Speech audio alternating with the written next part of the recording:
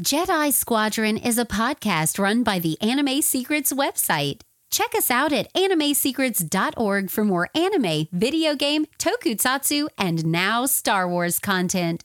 Remember to follow us on Spotify, Apple Podcasts, YouTube, or wherever you listen to podcasts today. Hello, new Padawans, and welcome to the Jedi Squadron podcast.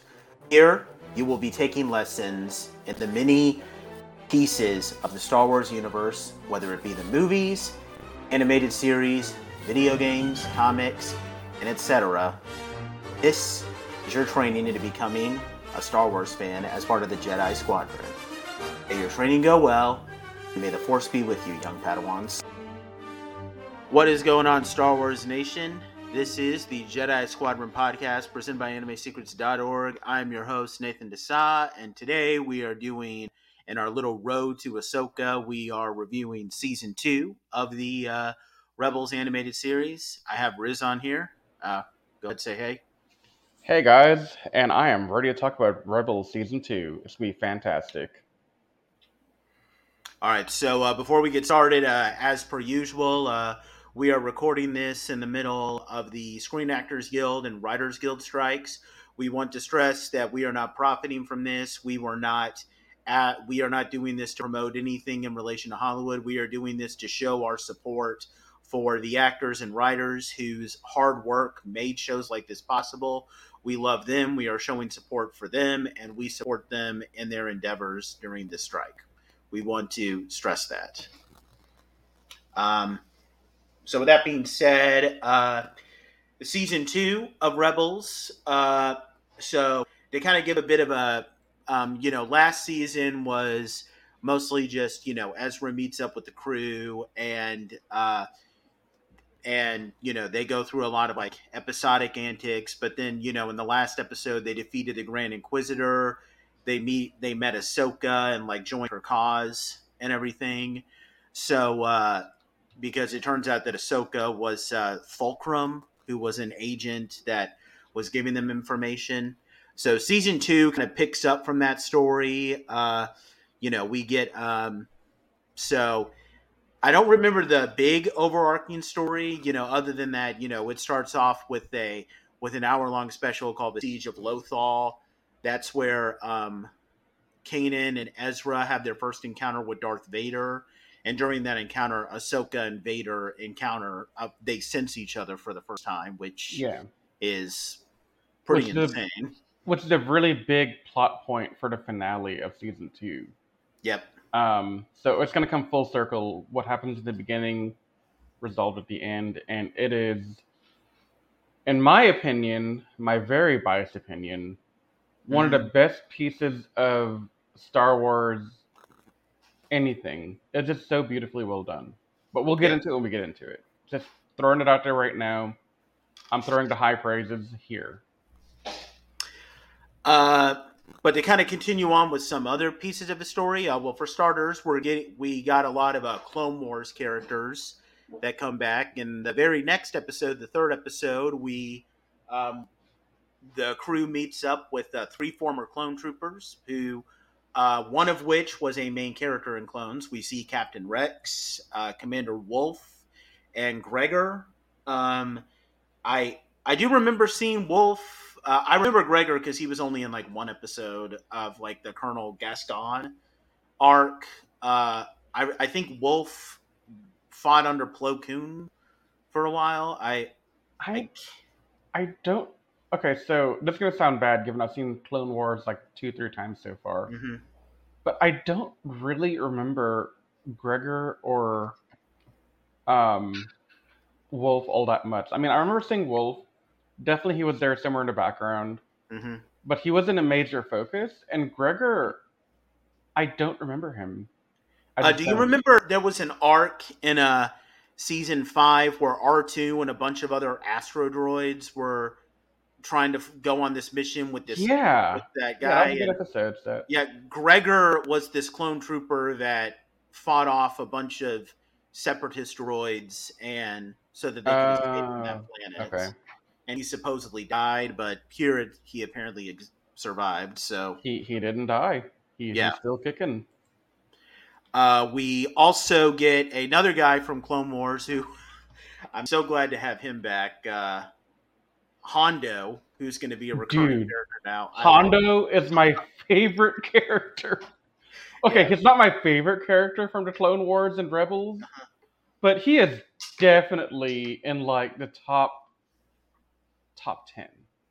I want to say top 5, but I can't say that when I'm mixing Clone Wars and Rebels. yeah. But So funny. definitely top 10. Yeah, so funny story. Last year, when my wife and I we went to Disney's Galaxy's Edge. So when you go on the ride for the Millennium Falcon, you actually see Hondo because the story behind that ride is that Hondo is sending you on like a smuggling mission, and they have this like animatronic that looks like Hondo, and he's like, "Oh, you come to do business with Hondo? You come and work for me?" And I had like a huge fanboy moment when I saw Hondo like up close like that. He's Yeah. hilarious. Like, you come to work for me. You bring me money, and then we sit down and we have a drink. Like, um, so there's that. We most of it is just them going through a series of different adventures while dealing with the Inquisitors. We get one episode where we see Princess Leia, um, and the big thing though about this season is that this season does try to flesh out some of the backstories for our main characters. Maybe not Kanan so much, but in the case of so Zeb, Sabine. in the case of Sabine, now Sabine doesn't get as much focus as she's going to get Next season. in the next season, but we do find out that she was part of Clan Vizsla, which was the clan that wanted to overthrow Satine's rule during the Clone Wars. And she was part of Death Watch, which was her family was part of Death Watch, which was the Mandalorian terrorists that we were introduced to in the Clone Wars. Now we don't know much more about Sabine just yet. We find out more about Zeb, how so he has a bit of a rivalry going on with Agent Callus, and we find out that most, if not all, of his people, the Lasats, were killed, and he was the sole survivor. And Agent Callus was apparently the person who supposedly ordered, the extinction of them. Yeah. Ezra finds out more about his parents on Lothal, how they apparently were killed when they defied the Empire. And in the case of Hera, now Hera wasn't as big for me since I kind of already knew her backstory, but we get an episode where we're introduced. Well, not introduced because he was in Clone Wars, but we see her father, Cham, who she's at odds with because Cham is just preoccupied with trying to save Ryloth, while Hera wants to free the entire galaxy. And we'll talk more about these individual characters later on. But so, the big thing. Go ahead, Riz. Real quick, I want to rewind back a little bit. Mm-hmm. I've been reading the Star Wars wiki to refresh my memory of Wolf and Gregor, and now I'm kicking myself for not remembering these two. So these two were with Fives and Rex when they found out about the chip in the back of the clones' heads that are making them do Order 66. So Fives and Rex convinced them to remove the chips beforehand, and also Gregor. I haven't seen this yet in Bad Batch because I'm a little bit behind. I'm very behind. I don't quite know, but Gregor does appear in the Bad Batch as well. Yeah, I remember he according does. to this, but I don't want to give the details of how he appears, as that will come in a later review, I feel. Mm-hmm. But just want to lay that foundation out there that, yeah, I do remember now. I've done my homework. I know who these guys are. And part of, I think, Gregor's interest for me now is he actually got amnesia at some point during the Clone Wars, and that's why he's a little bit kind of wooey, Nate, you're on mute. The explanation is that he suffered some head trauma during the explosion that that he suffered, that he went through during that arc. Yeah. Um, But it's just interesting backstory just to give a quick rundown of who these people are that we honestly will not see again after this in this season. mhm. Yeah.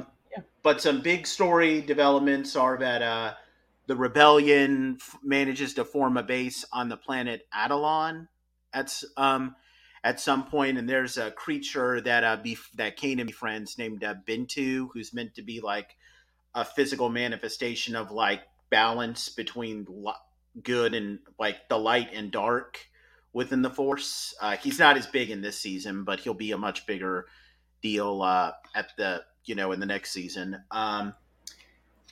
And uh, and then in the finale, which in my opinion, I think the finale to this season is probably the best out of everything in Rebels. Even though I do think season 3 as a whole is better, I do think that this finale is amazing. It's still one of the best cinematic things in Star Wars. Mm-hmm. People talk about Duel of the Fates in episode 1, Yep. and they talk about Luke versus Vader versus Palpatine and Return of the Jedi, and they talk about these different epic battles, but we honestly don't get a lot of love for Ahsoka versus Darth Vader. Mm-hmm. Because given we're going out of order here in this podcast because we're talking about the things that we like most, I'm going to start off by talking about the thing I love the most, Mm-hmm. and that's the Ahsoka and Darth Vader fight. Mm-hmm. And for me, it's not just the fact that the fight is beautifully done. It's not just the fact that the choreography of the fight was really well done. It's the emotional charge of what's going on here. Ahsoka has spent the entire season now, because as Nate said in the beginning of this, Ahsoka felt Anakin when Vader appeared for the first time on Lothal. And Ahsoka had been kind of wondering, is it really Anakin? Could it be Anakin? How could it just be Anakin? Like, she wants to think it's him, but she's holding out hope it's not him in the back of her mind. Like, I really don't want this to be my master, but the evidence is becoming insurmountable that I can't deny it anymore. Yep. So she's facing this big internal struggle alongside the fact that she's still struggling so much, dude, with her entire leaving the Jedi Order. And I can't help but feel like she blames herself a little bit for Anakin going down the path of the dark side. Mm-hmm. So you have all this emotion built up in this season, and it culminates in Darth Vader appearing, fighting Ezra, Ahsoka coming to save Ezra, and then the two of them beginning their fight, and Vader saying, "This has been a long time coming," blah blah blah, and that fight, just the emotions. And then when Ahsoka does manage to chip his mask, and you can see Anakin's yellow eye beneath it, the feeling of Ahsoka realizing, okay, this is Anakin. I can't abandon him. I did it. I already abandoned him once, and look what happened to him. I have to help him however I can. Mm-hmm. But for those of y'all that know anything about Star Wars, clearly Ahsoka will not win here. Yeah. And clearly she doesn't die because they have a whole TV show called Ahsoka set after the original trilogy. Of course. So, spoilers.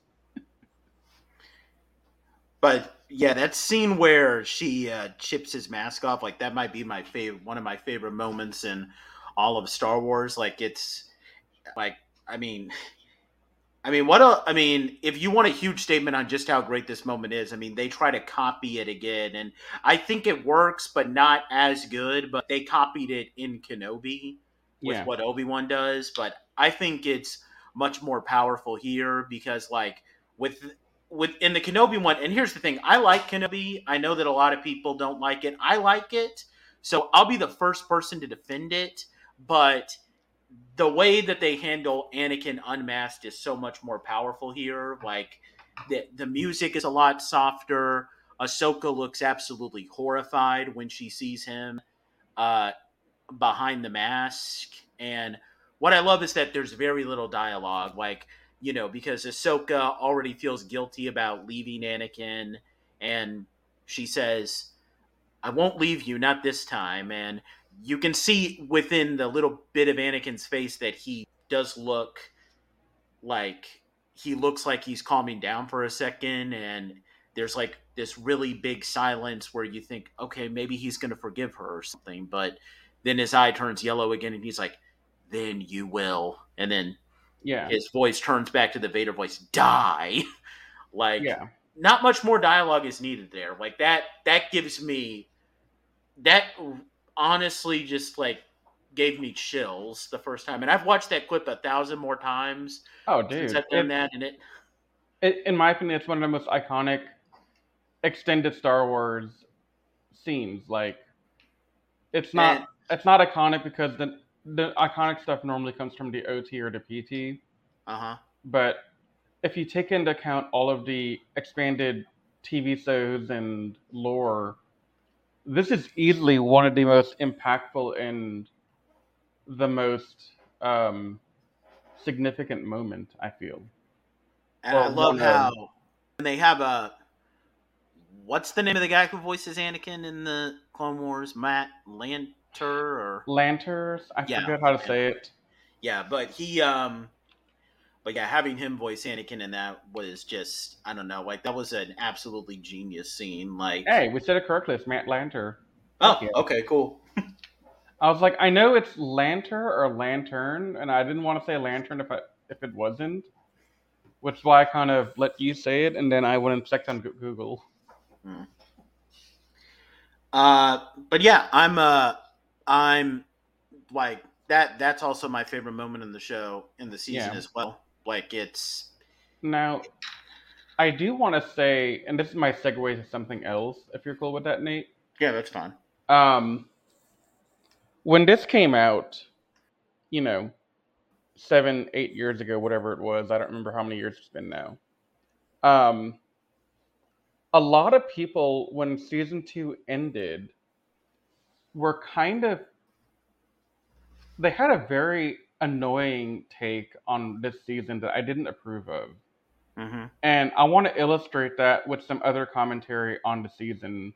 So the take I don't like is there should have been more Ahsoka and Vader build up to the finale, and instead we had Ezra as the main focus, and it should have been all about Ezra. It should have been more about Ahsoka, and it should have been more driven to the Darth Vader story. But literally, guys, Rebels is not about Ahsoka or Vader. Nope. It's about Ezra's journey to becoming a Jedi. And quite honestly, yeah, there's a little bit of filler here and there, but these are pretty good episodes in my opinion. I mean, I know a lot of people didn't like the Purrgil episode, the space whales, Mm-hmm. but I actually enjoyed it because, so to me, that episode was the beginning. Well, okay, it's not truly the beginning of it, but it's the most obvious when it begins to happen more often.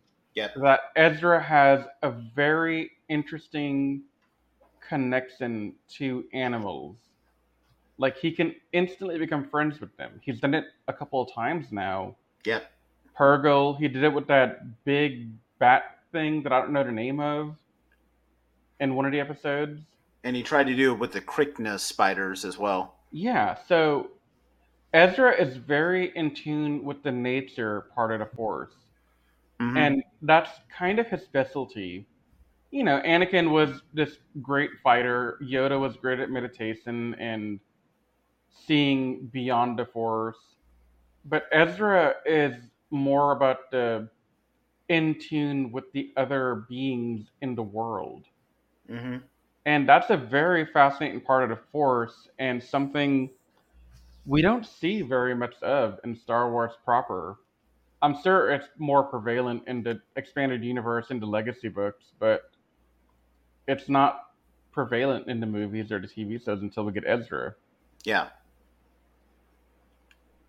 So I thought the build-up of Ezra. So last season, Ezra was being introduced to the Jedi Order, the concept of being a Jedi, and getting his lightsaber to begin the journey. Well, guess what? Now he has a lightsaber slash gun Hmm. because he has to be different, which I love completely. Yeah. But also, this season marks the real beginning of his training. Like, last season, Ezra barely had lightsaber training. He defaulted to using his little wrist slingshot thing, or using a gun, or using his lightsaber gun as a gun.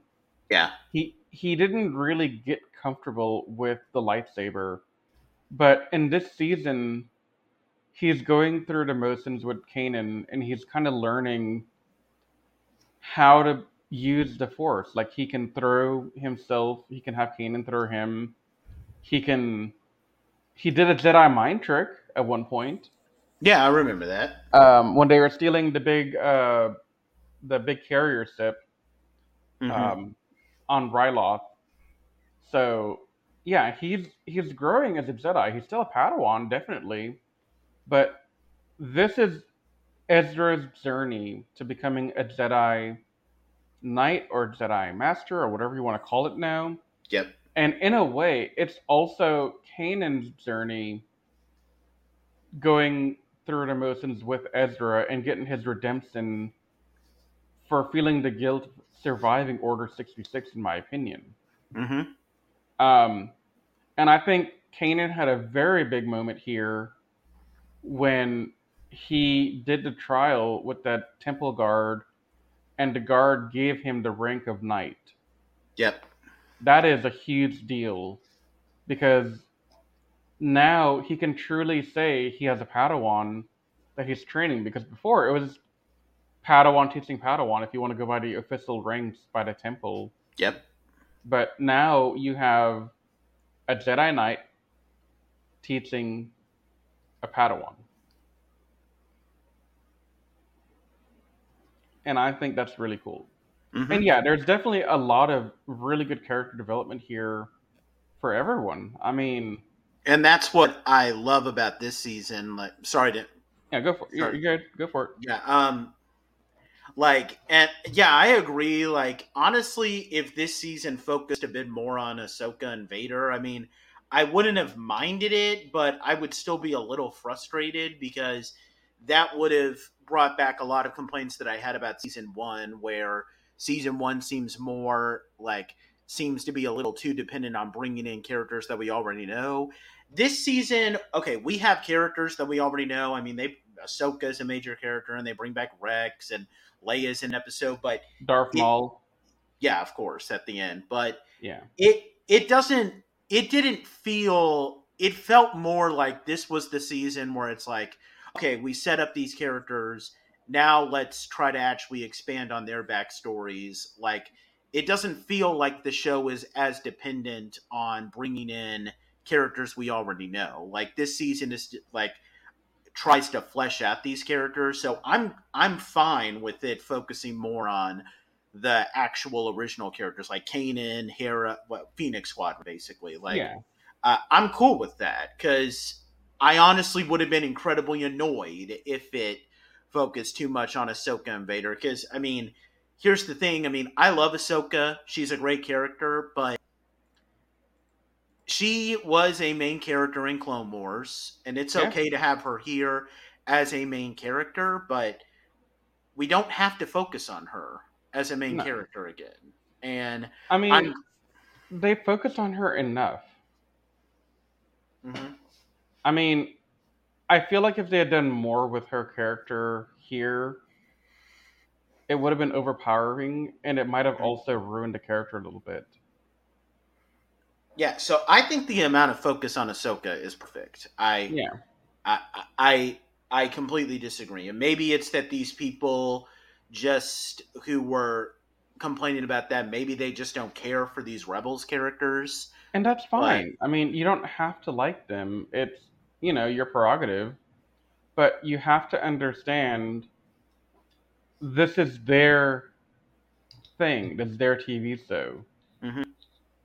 So you can't just hop in and say, "Oh, well, Rebels season 2 sucks because it's not all about Ahsoka and Vader and Ahsoka finding out what happened to Anakin and all this stuff." It's not. Yeah. It's literally about Ezra and Kanan. If you tell me otherwise, you're wrong. Yep. Like, I think we've had a really good run in this season. Some of my not finale favorite moments are the Purgles. That episode is pretty fun. Though I think my other iconic episode from this season would be Zeb and Kala stuck on the moon. Oh yeah, that's a great episode. Yeah. I like seeing a lot of moments where Rexing. My one of my favorite things about this is, and I'll talk more when we go into my character breakdowns, but I love the relationship between Kanan and Rex. Dude, it's so great. Like it couldn't have been handled any more perfectly. I mean, first of all, it's just cool to see a clone and a Jedi fight alongside again, just for nostalgia's sake. But I mean, as Rex said, it's like old times again. Yeah. And honestly, like Rex coming back. Okay, now to be fair, I had seen the final season of Clone Wars before I watched this, but I did know that Rex comes back in this show.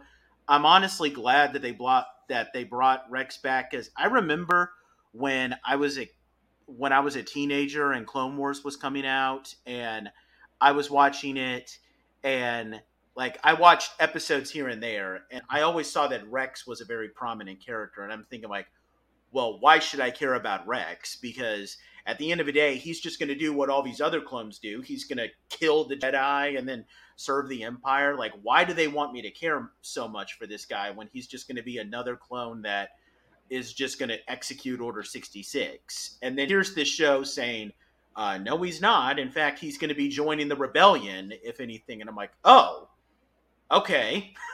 That came completely out of left field, but I'm all for it. I'm cool for that, because Rex is awesome. And I mean, Rex coming back was a really good touch, because the two most important people to Anakin outside of Obi-Wan are Rex and Ahsoka. Well, and Padme, but yeah, of course. Padme's literally dead. Uh-huh. But yeah, no, I just think it was nice to have both of them come back and kind of interact in their own way with Vader, Ahsoka directly, Rex indirectly by fighting the Empire. Now, apparently, I've seen several different reports. There were rumors. Now, I don't know if it was supposed to be this season or next season, but I want to bring it up here.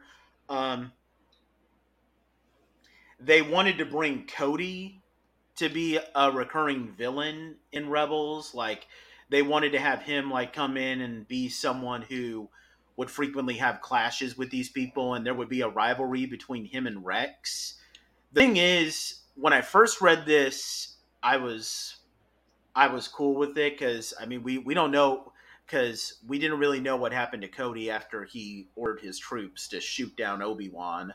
But now I'm actually glad that they don't, because there's this one episode that he appears in Bad Batch. Like, that one episode does like is much better with him. I don't know if you've seen it yet, Riz, but no, I don't know if I have either. So, but so I'm glad. But we'll talk about Cody when we get to that episode, because that I'm actually glad that they didn't have Cody just go down the path of being like this guy who's just completely brain zapped by the. Yeah, definitely. But we'll talk about that when we get to that episode. Mm-hmm. Do we want to break down the characters now? So, I do, but I do want to give a little bit more focus to the returning characters from the other parts of the franchise and talk about them a little bit more before we get to the main Ghost team. Yep. So, I want to start with Leia a little bit here. Mm-hmm. So, I thought this is a very good tie-in to bring Leia in, Because you kind of get the sense from season one that R2 and C3PO are doing stuff for Mm-hmm. Bail Organa. And you can, they did like one mission where they did that thing in season one, and then they had another one where they bring that droid to R2. I think it was in this season, Mm-hmm. and R2 picks it up. So you see these two droids doing stuff for Bail and the Rebellion, and then Leia, I thought was a really good touch here because this sets up Leia in Episode 4 of Star Wars because she's doing undercover work for the Rebellion while being part of the Senate and the committees and all that in Coruscant. Yep. So this is a good prelude to what Leia will become in the future, and it's nice. It's not overpowering. It's one episode. Leia's still her quippy ass self. Um, I I thought this is a good way to give more reference for what are the characters that we like. What are they doing before the events of Rogue One and A New Hope without being in your face about it. If this is Yeah. all, if we had like a whole season of Leia doing this, I would still probably like it, but if it's at the expense of the Rebels characters, I wouldn't like it. Yeah, I think if people want to know more about Leia before A New Hope, I mean, I think I don't know if the book takes place before or not, but Claudia Gray has a book called Leia, Princess of Alderaan, which I think delves more into her backstory. Hmm. So they might be better off reading that. I mean, I haven't read it yet, but it's by Claudia Gray, and anything written by Claudia Claudia Gray Gray is is, pretty amazing for what I know of her. yeah, anything that she touches is just Star Wars gold. Yeah. So, yeah. Um, but yeah, I agree. I definitely liked Leia in that. She wasn't forced. And again, I mean, I don't mind older characters appearing. I'm just glad that Leia was just in that one episode. She did her thing, and Yeah. we get a little bit of like establishing what she's going to do later on, and then they just let her be gone. And I thought that was perfect. And see, the way Maul came in at the end to bring up the other recurring character from the franchise, this brings back Maul, who at the end of Clone Wars, we know he's still alive. Mm-hmm. Um, and we can kind of see the beginning of his endgame story through this season's finale, setting up Maul's story for the rest of the season. I mean, he's not prevalent in the next two seasons, but Yeah. he definitely makes a comeback a couple of times. Well, I'll have more to talk about Maul next season. Yeah, no, definitely. But I do want to But say that on the flip side, it's nice to see them sparingly lay the cement for Maul's story to take form in Rebels. But I do like I don't know, like maybe they touched upon it a little bit more in Clone Wars, but in Clone Wars' case, it was more of Maul just doing like his own self-serving stuff. But when he's talking with Ezra, the thing that really makes me that I really like, and they kind of make us feel sorry for him because he's not lying in this case, is that Maul, you really have to kind of feel sorry for him if you're looking at it from Ezra's point of view, because I mean, he's not entirely wrong. I mean, Palpatine picked him up as his apprentice, Yeah. used him in that little game in Naboo, and then when he didn't need Maul anymore, he just threw him out and picked up a new apprentice. And Yeah. I mean, Maul was just left to die. Like, yeah, that's kind of screwed up. It is, and I don't want to say that it's very prevalent in Maul's personality here, Mm-hmm. but I picked up the vibe of stuff that happened in the final season of Clone Wars when Maul gets the visions of Anakin and he's trying to warn Ahsoka at one point that Anakin will turn evil. Yeah. Because he's still referencing a lot of that stuff now, though it's more subtle quips rather than in your face saying Anakin's this and that. Mm-hmm. but he's definitely still trying to taunt Ahsoka here and there with the Lady Tano stuff and referencing things that they've talked about in the past encounters and all that. Mm-hmm. So I thought that was pretty interesting that, this is still going on. Oh yeah, totally, 100%. Yeah. But Uh, that I think those are the main things I wanted to cover. Another recurring character I think is Grand Moff Tarkin. yeah, I've seen Tarkin here and there.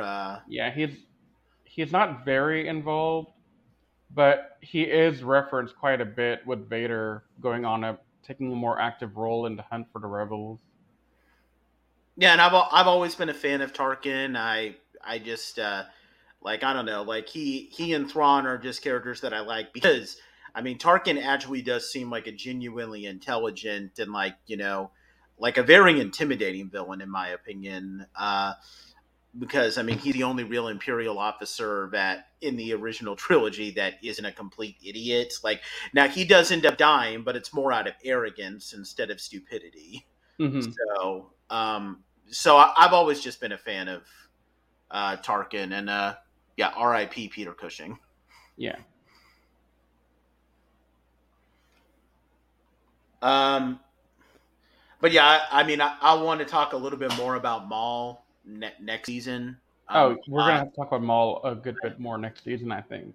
but I'm glad that they brought him back. I mean, I remember when you messaged me out of nowhere, Riz, telling me that Maul came back in Rebels, and I remember like I was just rolling my eyes, like, really, they brought him back? Can't this guy just die? But then when I see how they wrap up everything next season, I'm like, okay, fine. I I take back mean, everything that I just said. that's how I felt when I saw Maul first come back in the Clone Wars. I was like, dude, of all the people to bring back, why bring back Darth Maul? But then, through the ever amazing power of Filoni, they made Maul's story very compelling and very interesting and And very that deserved. and that's why I like to say that Maul is Filoni's character. Actually, Yeah. like okay, he didn't create Maul, but he kind of recreated him in the same way that like I don't know, like the Star Wars, Clone Wars, and Rebels did for Darth Maul what Batman the Animated Series did for Mister Freeze. They Yeah. were both characters that already existed, but like in the case of Mister Freeze, he was like before he was just this dude with a huge ice gun Yeah. that would just go around freezing people. And then Batman the Animated Series came out and then gave him that whole backstory with how he was like permanently damaged trying to find a cure for his wife, and now he's a guy who can't survive unless he's at sub-zero temperatures. Like, and now the comics and like every version of Batman uses that Mister Freeze backstory, Yeah. and it's similar with Darth Maul. Like before this animated series, he was just some dude with like horns on his head with a creepy looking demon tattoo face. He probably has like 3 lines in the Phantom Menace, I was gonna bring that up and say that. I don't think Darth Maul said very many things at all. and nobody like he was just a bland character like who you might as well have just had Obi-Wan and Qui-Gon fight a dragon at the end because that's basically the same difference. But then here comes Clone Wars and they give him a personality and like Yeah. this whole backstory. Like I think Filoni deserves to call Maul his character. Oh yeah, definitely. And I mean that's the beauty of these animated TV shows in my opinion is it fixes a lot of the faults that we feel the movies had. For Hmm. example, Maul was a very one-dimensional, boring character just there to fill the quota of we need an evil-looking guy. Hmm. And Anakin's character, if you just go after prequels, he's not a very likable character, to be honest. Yeah. But if you watch the Clone Wars and you watch Rebels, you can see that whole journey from start to finish, from episode 1 up until episode 6. Yeah. And, like, cumulatively, everything leads up to that. And the stuff in Clone Wars and Rebels really helps flesh it out. And, our friend John Russo, who was on our podcast for the Galactic Star Cruiser a couple of podcasts ago, Yep. he even said at one point that at some point he thinks with enough TV shows and build up in the sequel era, we might have different opinions on stuff in the sequel movies. And I think that's a very real possibility because look how our perception, of Anakin and Maul have changed. Yep. So, yeah, I definitely think that this franchise can only go up. I hope. Well, I mean, my opinion on the sequels is already kind of changing a little bit for the best with one of the novels that I'm reading, Shadow of the Sith, but I'll do the podcast on it when I finish it. Yeah. That's another podcast for another time, and I'll probably talk about it more when we do Rise of Skywalker, but that's a different podcast. Do we want to break down the characters now, though? Let's do it.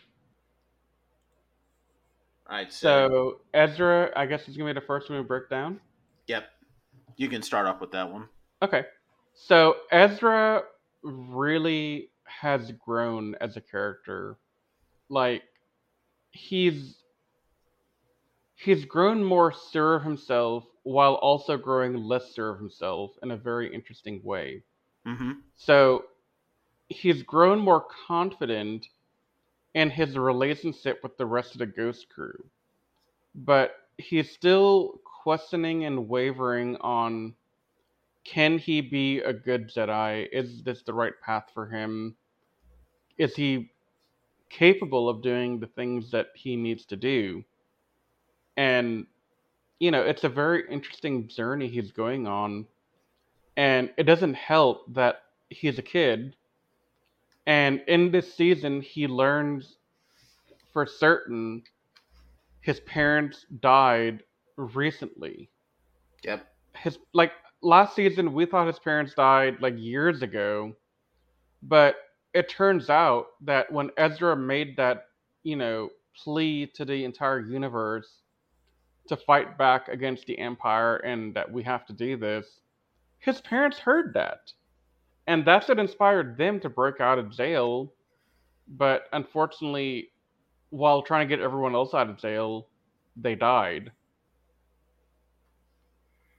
So that's a lot of grief building up for Ezra, and this is the beginning of a very difficult journey for him going forward into the next season, because they do say at one point Ezra is crossing that line a little bit between light and dark side and the Sith and the Jedi. And that's very true because he does let his emotions prevail more often than not. So far, it hasn't really been detrimental, but he's definitely not the typical Padawan. He's more like Anakin in a way in that regard. Mm-hmm. And they're really similar if you look at it because they're both kind of older when they realize that they have this power than the typical Jedi that are recruited. So, yeah, he has a lot of stuff going on right now, and he really has a lot to sort out. Yep. Anything you want to add on there? I mean, the only thing I can add is that I do remember, even though it took me a while between watching the first half and the second half, I do remember the part where Ezra finds out that his parents are dead and he actually starts crying. That was a big thing that stood out to me. There was he was just a very relatable guy in that case. So I think you kind of broke him down perfectly. Yeah. He was a much more relatable character here. And I know that there are some people who are not big fans of his, but I think he was a much better character this season. Oh, yeah. And then, his entire subplot with Hondo, dude, that is gold. Mm-hmm. I just love that he keeps calling himself Jabba. Yeah. I mean, I don't think he does that in later seasons much, but it's still pretty fun. It is still pretty funny to see it happen every now and then. And it's not Um, only that, but I love that. I know this is kind of a superficial thing, but I think he got this from his battle with the Grand Inquisitor. But this season, he has permanent scars yeah. on his face. Like that wasn't part of his design in the previous season. I like how they do that because it shows that like there are permanent consequences that happen from events in this series. So Oh yeah. I I know mean, that's a superficial physical sign of it, but I like that touch. well, part of Star Wars, I think, is they're not scared to show people die or get hurt or maimed or whatever. Hmm. It's happened even from like the first or second movie of the entire franchise with Luke losing an arm. Hmm. This is a franchise that's not afraid of showing these kind of concepts. Yep. So yeah, I mean that's Ezra. He's still on a great path. I'm excited to So talk about his journey in the next season because there's a lot of stuff we're going to have to unpack there. yep. In the case of Kanan, I the big thing with me and Kanan was just trying to learn more about just trying to see how he comes to terms with Rex, which makes sense because I mean again I remember all the flashbacks that he has in A New Dawn where he where that would make him distrust clones, and it even makes even more sense when you take the first scene in the Bad Batch into context, where we actually get to see what happened to him during Order 66. So that was great. I I think most of his arc is pretty standard this season, though. Like he's dealing with a lot of anxiety over feeling that he's not a good enough master to Ezra, and that's the trial that he goes through in that dojo with that temple guard. And I thought it was pretty satisfying. I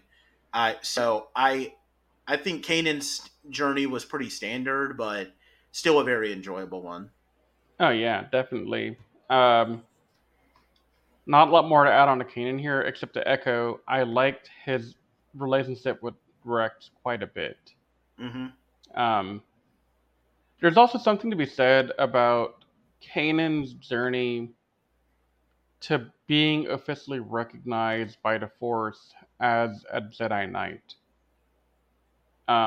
because that's a big game changer, I think.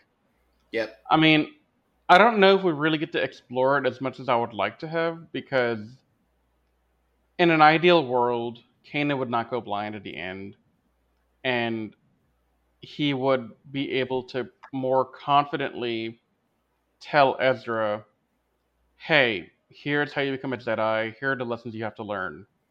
Because he was kind of hesitant at the beginning, and he was very uncertain of himself in season one. But as they continue to train, he gets more sure of himself. He becomes more like a traditional knight does, even before he's designated a knight. Yep. So that slight difference in Kanan's attitude is very nice here, I feel. Hmm. Do you want to move on to Hera?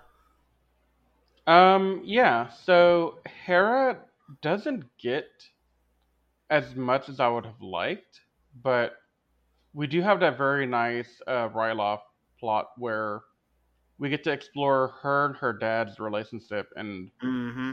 look into how strained things are between the two of them because her dad wanted to stay on Ryloth and protect their people, but Hera wanted to go off and fight with the rebels to make a difference in the universe. And that caused a lot of friction for the two of them and a lot of mistrust, and people got hit over the head, and things did not Yeah. go well. And yeah, but That but I think that was a very interesting storyline for Hera to see where she comes from. Yeah, honestly, like that episode is one of my favorites because here's the thing. Before I read A New Dawn, I read another book called Lords of the Sith. Now, Lords of the Sith is just a meh kind of book. Like it's not bad, but it's not. terrible. But the plot of that book is that Hera's father, Cham, stages a massive uprising on Ryloth because he's trying to and he tries to pull off this huge assassination attempt on Vader and Palpatine. And I don't have to tell you, it's not spoiling to say that they don't survive, because I mean, of course they don't, because I mean, Palpatine and Vader are in the original trilogy. So Yeah.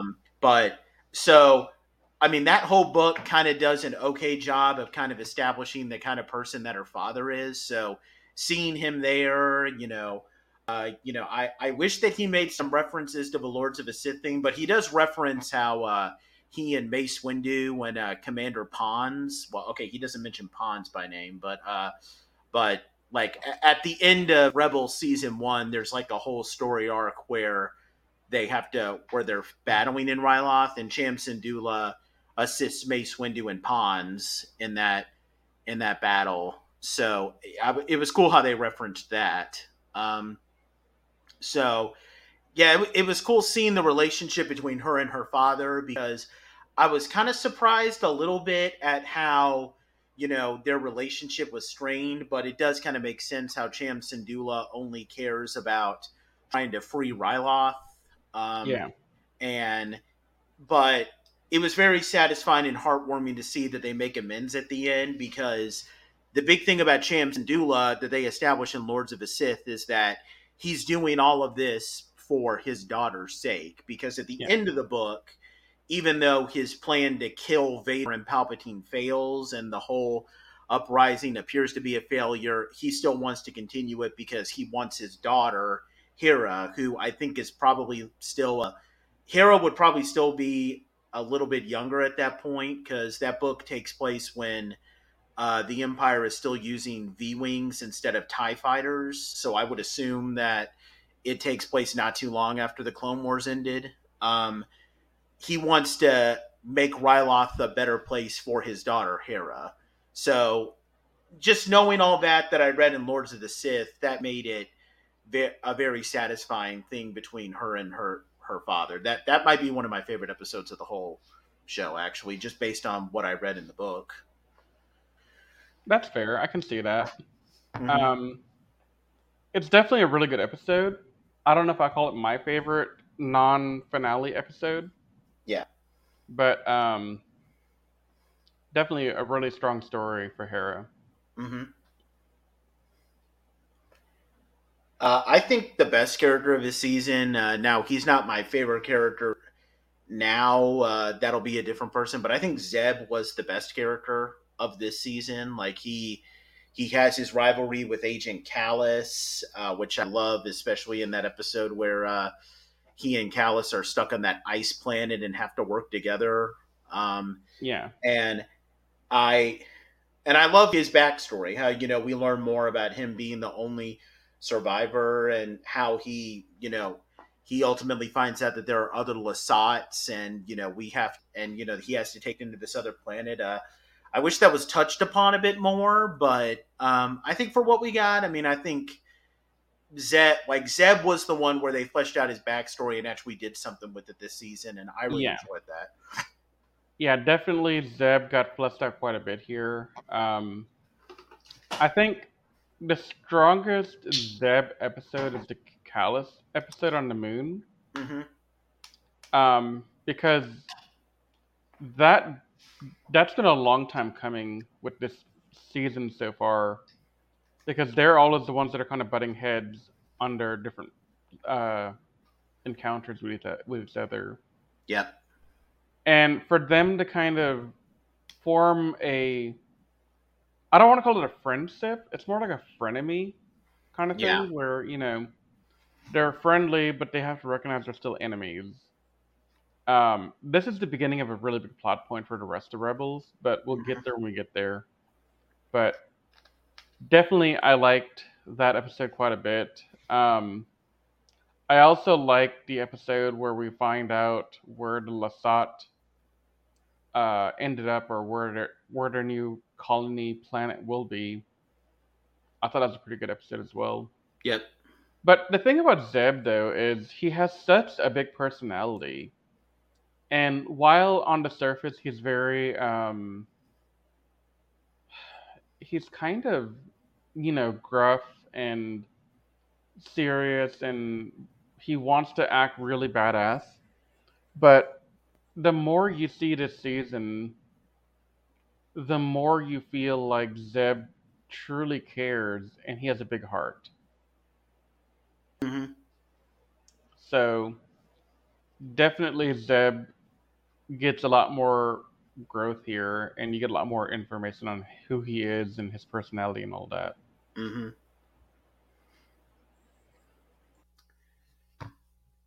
Now with Sabine, do we have anything else to say about Zeb?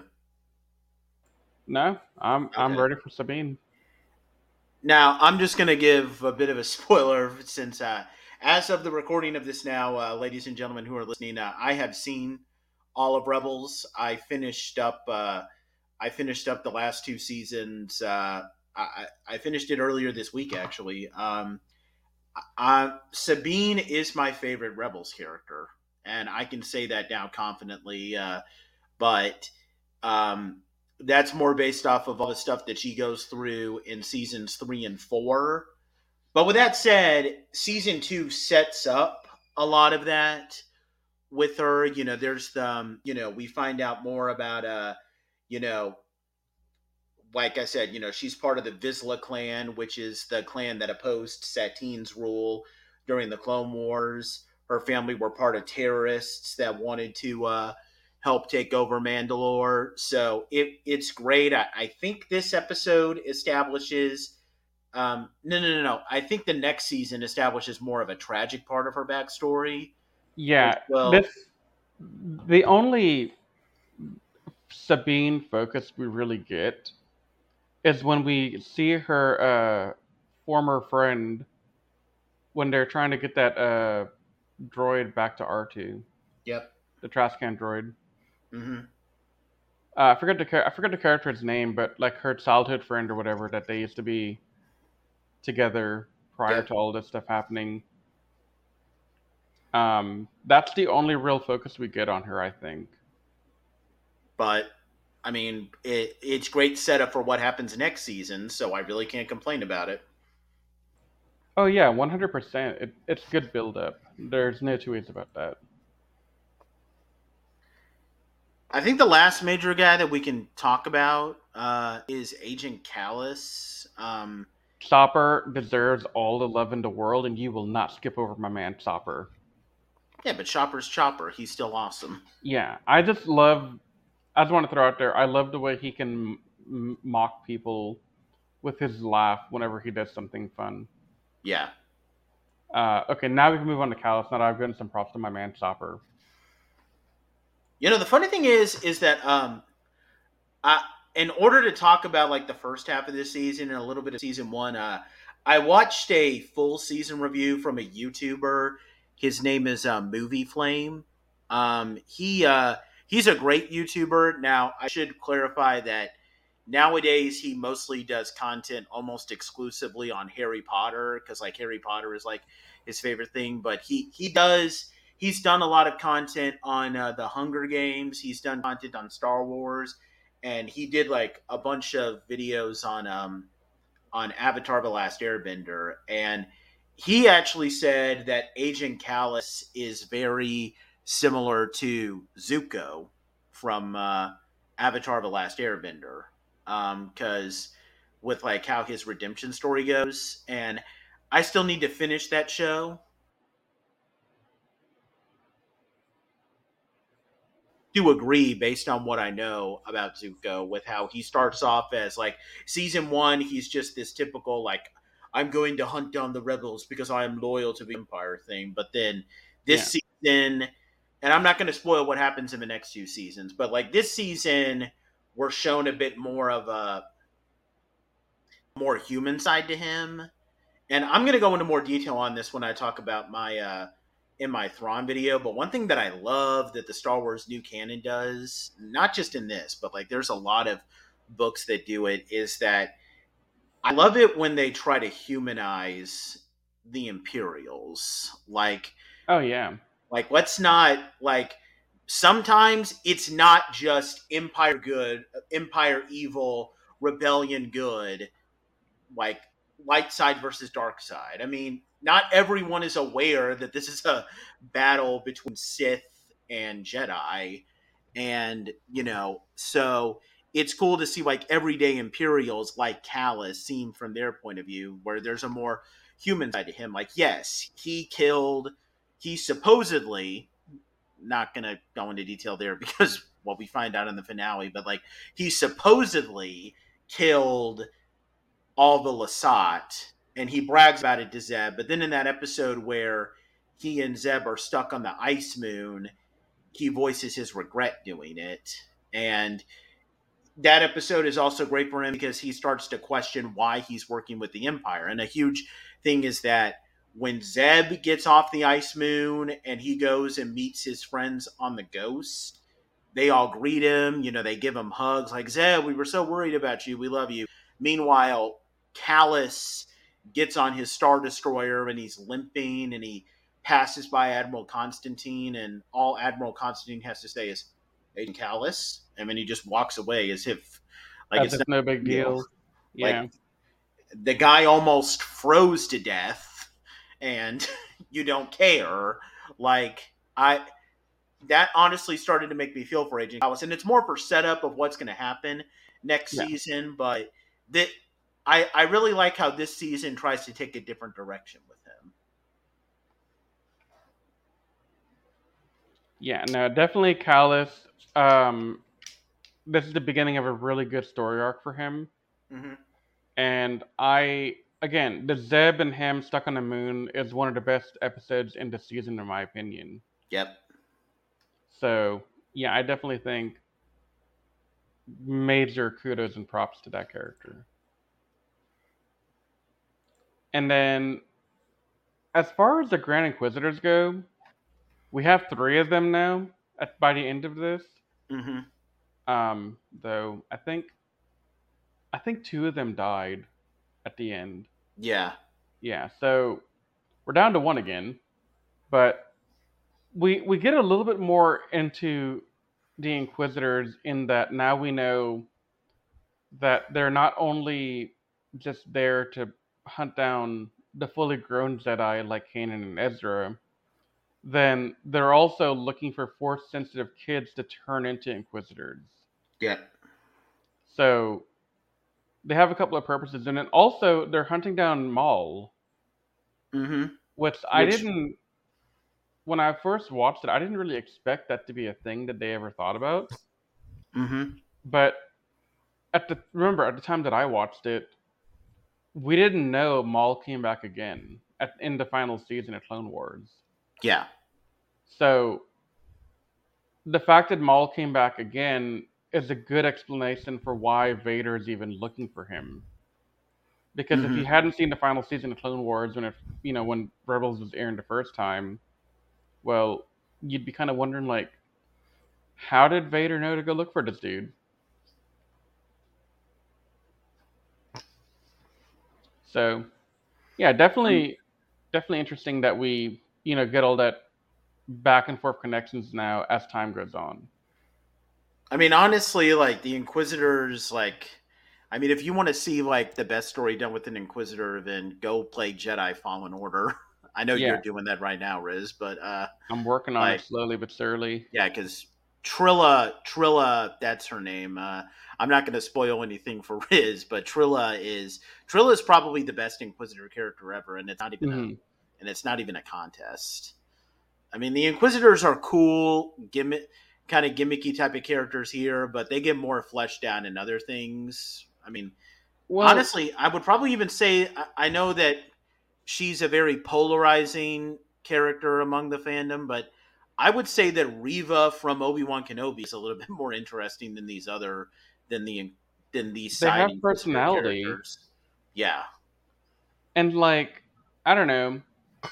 When I watched the Rebels the first time when we started seeing the Inquisitors, my first thought about them was, oh, look, Vader and Palpatine figured out a way around the rule of 2 only.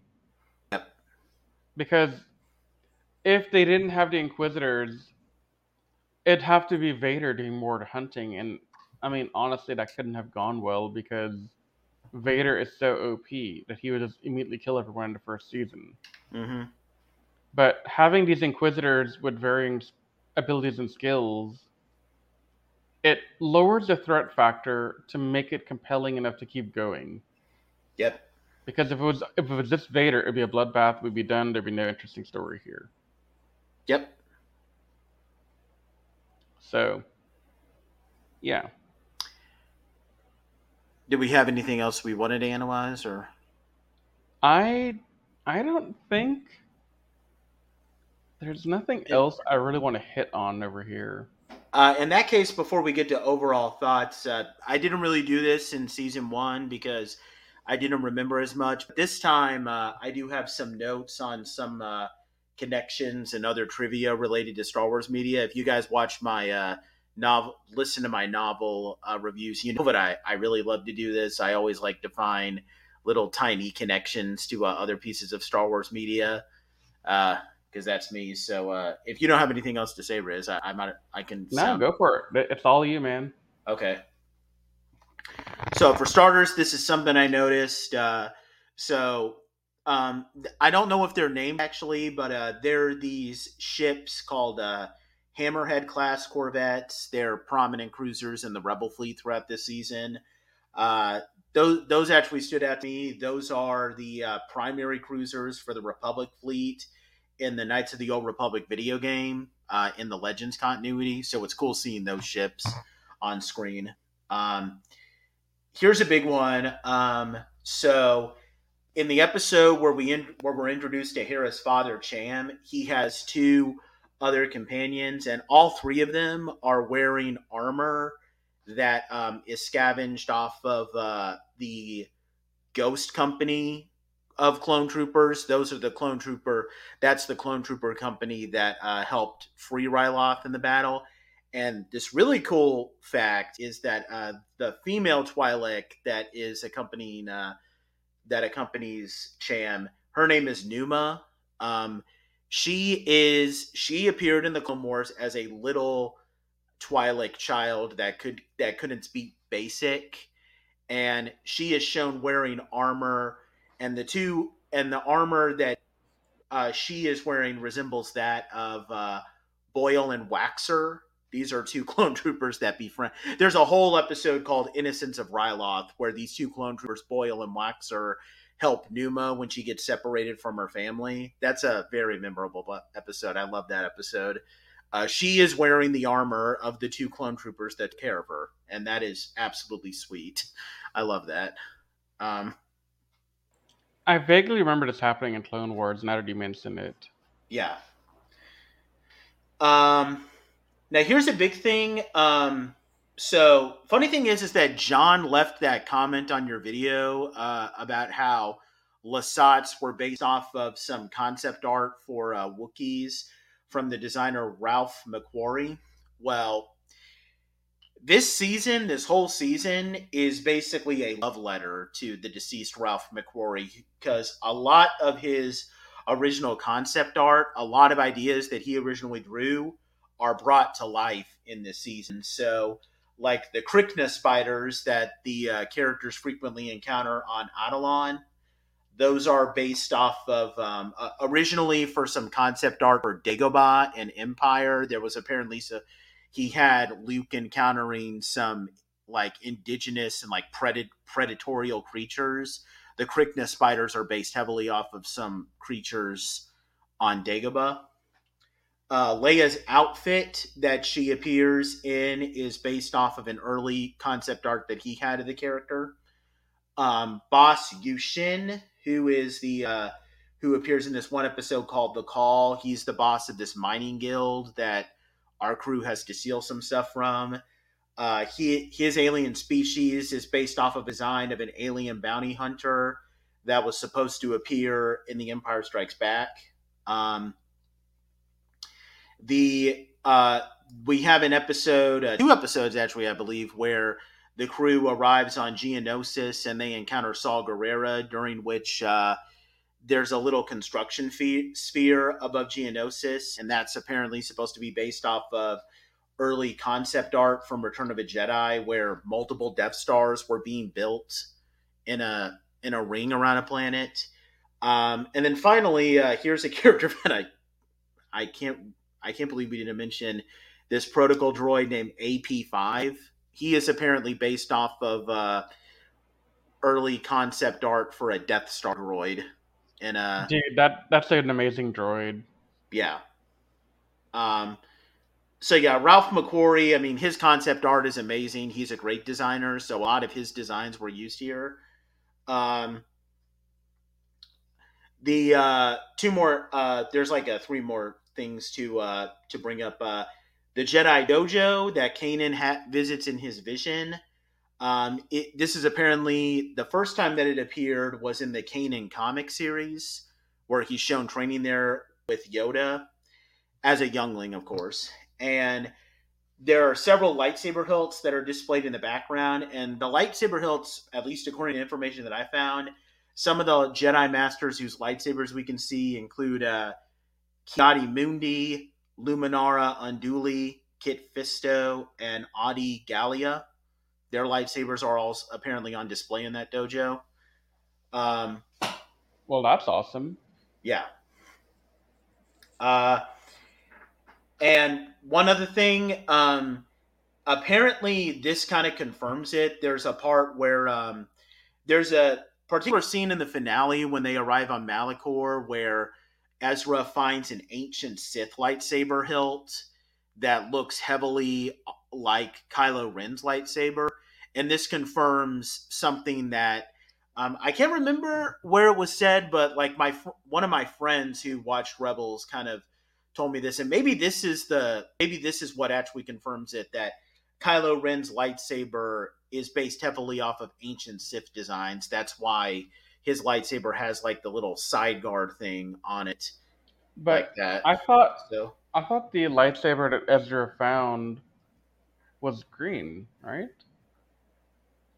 well, no, he doesn't activate the lightsaber. He just finds a hilt. No, he activated it. Oh, I thought it was green.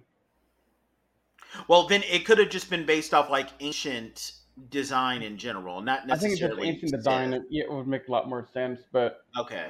because if we say it's ancient Sith, then I could see a Sith having a normal colored lightsaber that's not red, but I feel like it goes against the general thematic.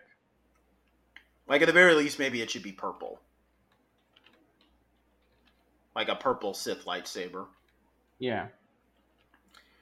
But the only other thing is that this season is the first on-screen appearance of lightsabers in training mode, since we frequently see scenes where Kanan and Ezra train with their lightsabers, and this is a different mode that they set it in where the lightsabers only sting on impact, but they're not going to like cut anyone or cut their arms off or anything.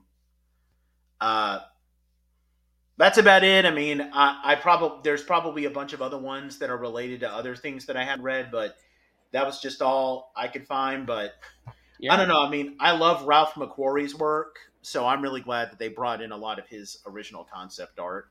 Like those Krykna spiders are some of the creepiest looking things, and they're awesome too. They are. Yeah, that's all really good information. Some of the stuff I didn't even know, so really cool for you to bring that up. I'm down for overall thoughts unless you have anything else you want to bring up, Nate. Yeah, I have nothing else to bring up. Okay. So I do want to hit real quick on overarching season thematics that we're dealing with here. Mm-hmm. And I didn't do a lot of this in the first one because it was kind of obvious what was going on there, I felt. Yep. But the theme in season 1 is we're seeing the rebellion from the point of view of one cell, just the Ghost Crew. And at the end of season 1, we're given a backdoor entrance to, these are not individual cells doing their own random stuff. They're organized in a bigger rebellion that we don't know anything about yet, then this season kind of breaks down the beginnings of that overall rebellion getting more organized. So we pick up a carrier, we pick up a base, we pick up more pilots, and overall we just start to get more organized. But this season ended with the rebels just starting their base, Yep.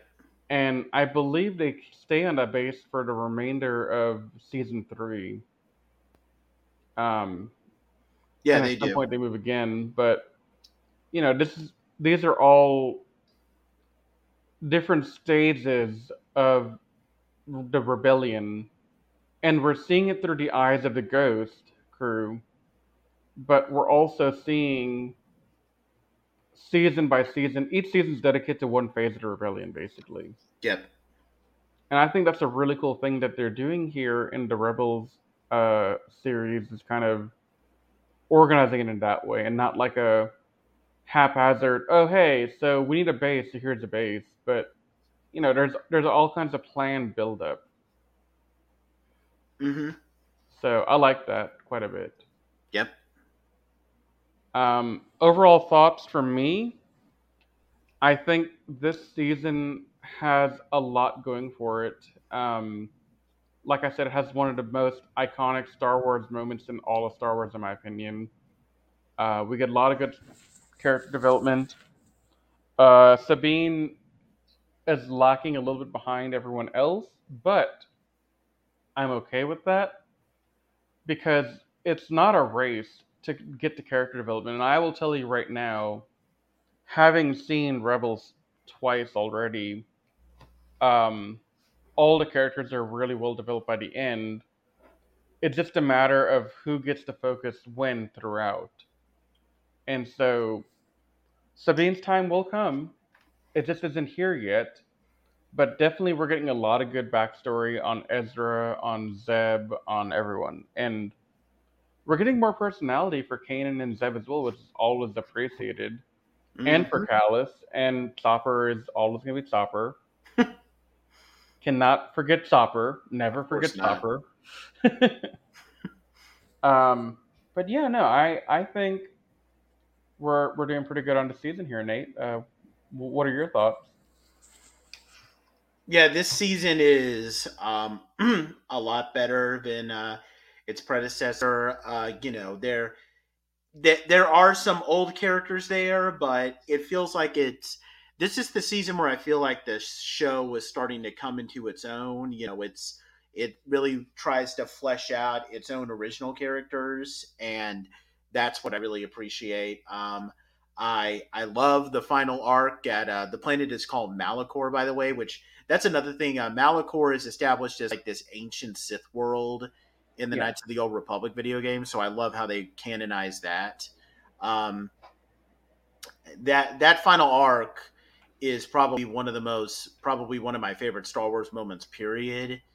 And I and like I said earlier, like I disagree with people who say that this show should have been focused more on Ahsoka and Rex. Like, no, they had their own show, and I'm glad how this show recognizes that, and they have their own original characters that they want to flesh out, and I appreciate that, and I'm glad that they try to do that, and they don't always hit bullseyes. Like again, they could have, like Sabine is going to have her time next season, but they're trying, and I appreciate that. There's effort being put in to try to flesh out these characters. And what I especially love is how this season ends on a very bittersweet note, like with Yeah. Ahsoka supposedly dying, Kanan is blinded, Ezra is considering using the Sith holocron and is being tempted by the dark side. Like that left me wondering, like, oh my god, I need to know what happens next, like right now. Like, is And Ezra going to defect? yeah. And so it got me hyped for season 3, which I appreciate because season 3 is my favorite of the show. And so, yeah, I like season 1 okay. I can tolerate season 1. I can see why people don't like it, but season 2 is where it really starts to come into its own. Like Yeah. this is like season 2 is like one of the things where I don't just like it, but like if you don't like this season, then I have to legitimately question your tastes. To be Yeah. honest, like this is genuinely good. Now, one random go back to the notes section that you had started on this podcast, Nate. Mhm. There's a very quick scene. If you blink, you're gonna miss it at the end of the season. Um, when we see Vader limping out of the temple, and we see Ahsoka walking deeper into the temple, Mhm.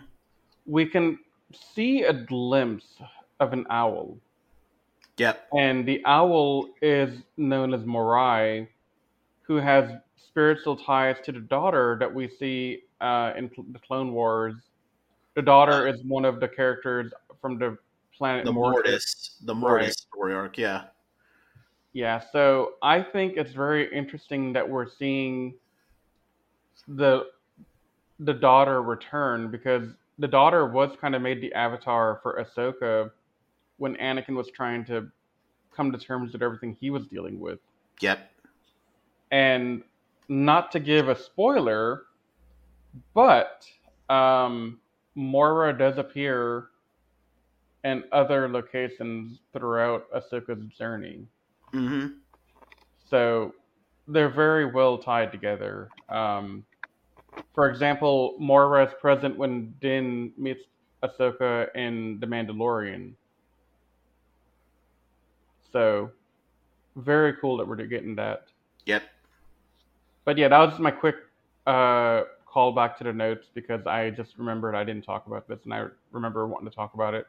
Yeah, that's fine. So yeah, those are my thoughts. And I would say definitively, I mean, I don't want to give it a 10. I'm probably going to give this an 8.5 out of 10, which is a big step up from my 7.5, because this time I feel like there's effort being put in there. And Yeah, I, and not all the effort hits bullseyes, but that's fine. And that's why I'm giving it an 8.5, because not everything hits bullseyes, but that there's no shame in that. yeah, Yes. and I mean that was what I was gonna give it as well, as an 8.5, Mm-hmm. which I think is up from an 8 I gave last time, if I remember correctly. Yep. So no, definitely, I think Rebels is doing really good. I'm very excited for where we're going next. Yep. Oh, I'm excited too. I love season 3. Oh yeah. But yeah, no, that's my thoughts on this. All right. Um, in that case, we have enjoyed this revisiting of Rebels, and we will see you guys. We thank you guys so much for taking the time to listen to us. If you've seen this, if there's any other connections to Star Wars content that I may have missed in my little section, you can feel free to leave comments down below wherever it is that you're listening. Just to give us our own, just to like see something that I've missed, because I noticed somebody did that in my New Dawn review, which I really appreciate that guy pointing out some other stuff that I may have missed. So that'll be cool. Please leave us, your own thoughts on season 2. Maybe give us some other Star Wars content you'd like to see us cover. If you, especially with novel reviews, if you guys want me to review a certain novel and I've already read it, I will review that immediately upon request. And if not, then I'll make reading that book a priority. With that being said, we thank you guys so much for listening to us, whether you're on YouTube, Spotify, or iTunes. Without you guys, we would not be able to do this. And we also want again to stress our support for those who are currently on strike, even those that are working on Star Wars. We do this to show our support for all their hard work, because without them, we would not have these shows. And that Yeah. goes for both the writers and the actors. We appreciate all their hard work and we fully support them. Next time we will be taking a look at next time I'll be doing my Thrawn review, but the next time we reconvene, we'll be doing our me and Riz together. We'll try to do a Rebel season 3. We will see you guys next time when we do that. But until that time, you guys stay safe. We love you, and may the Force be with you.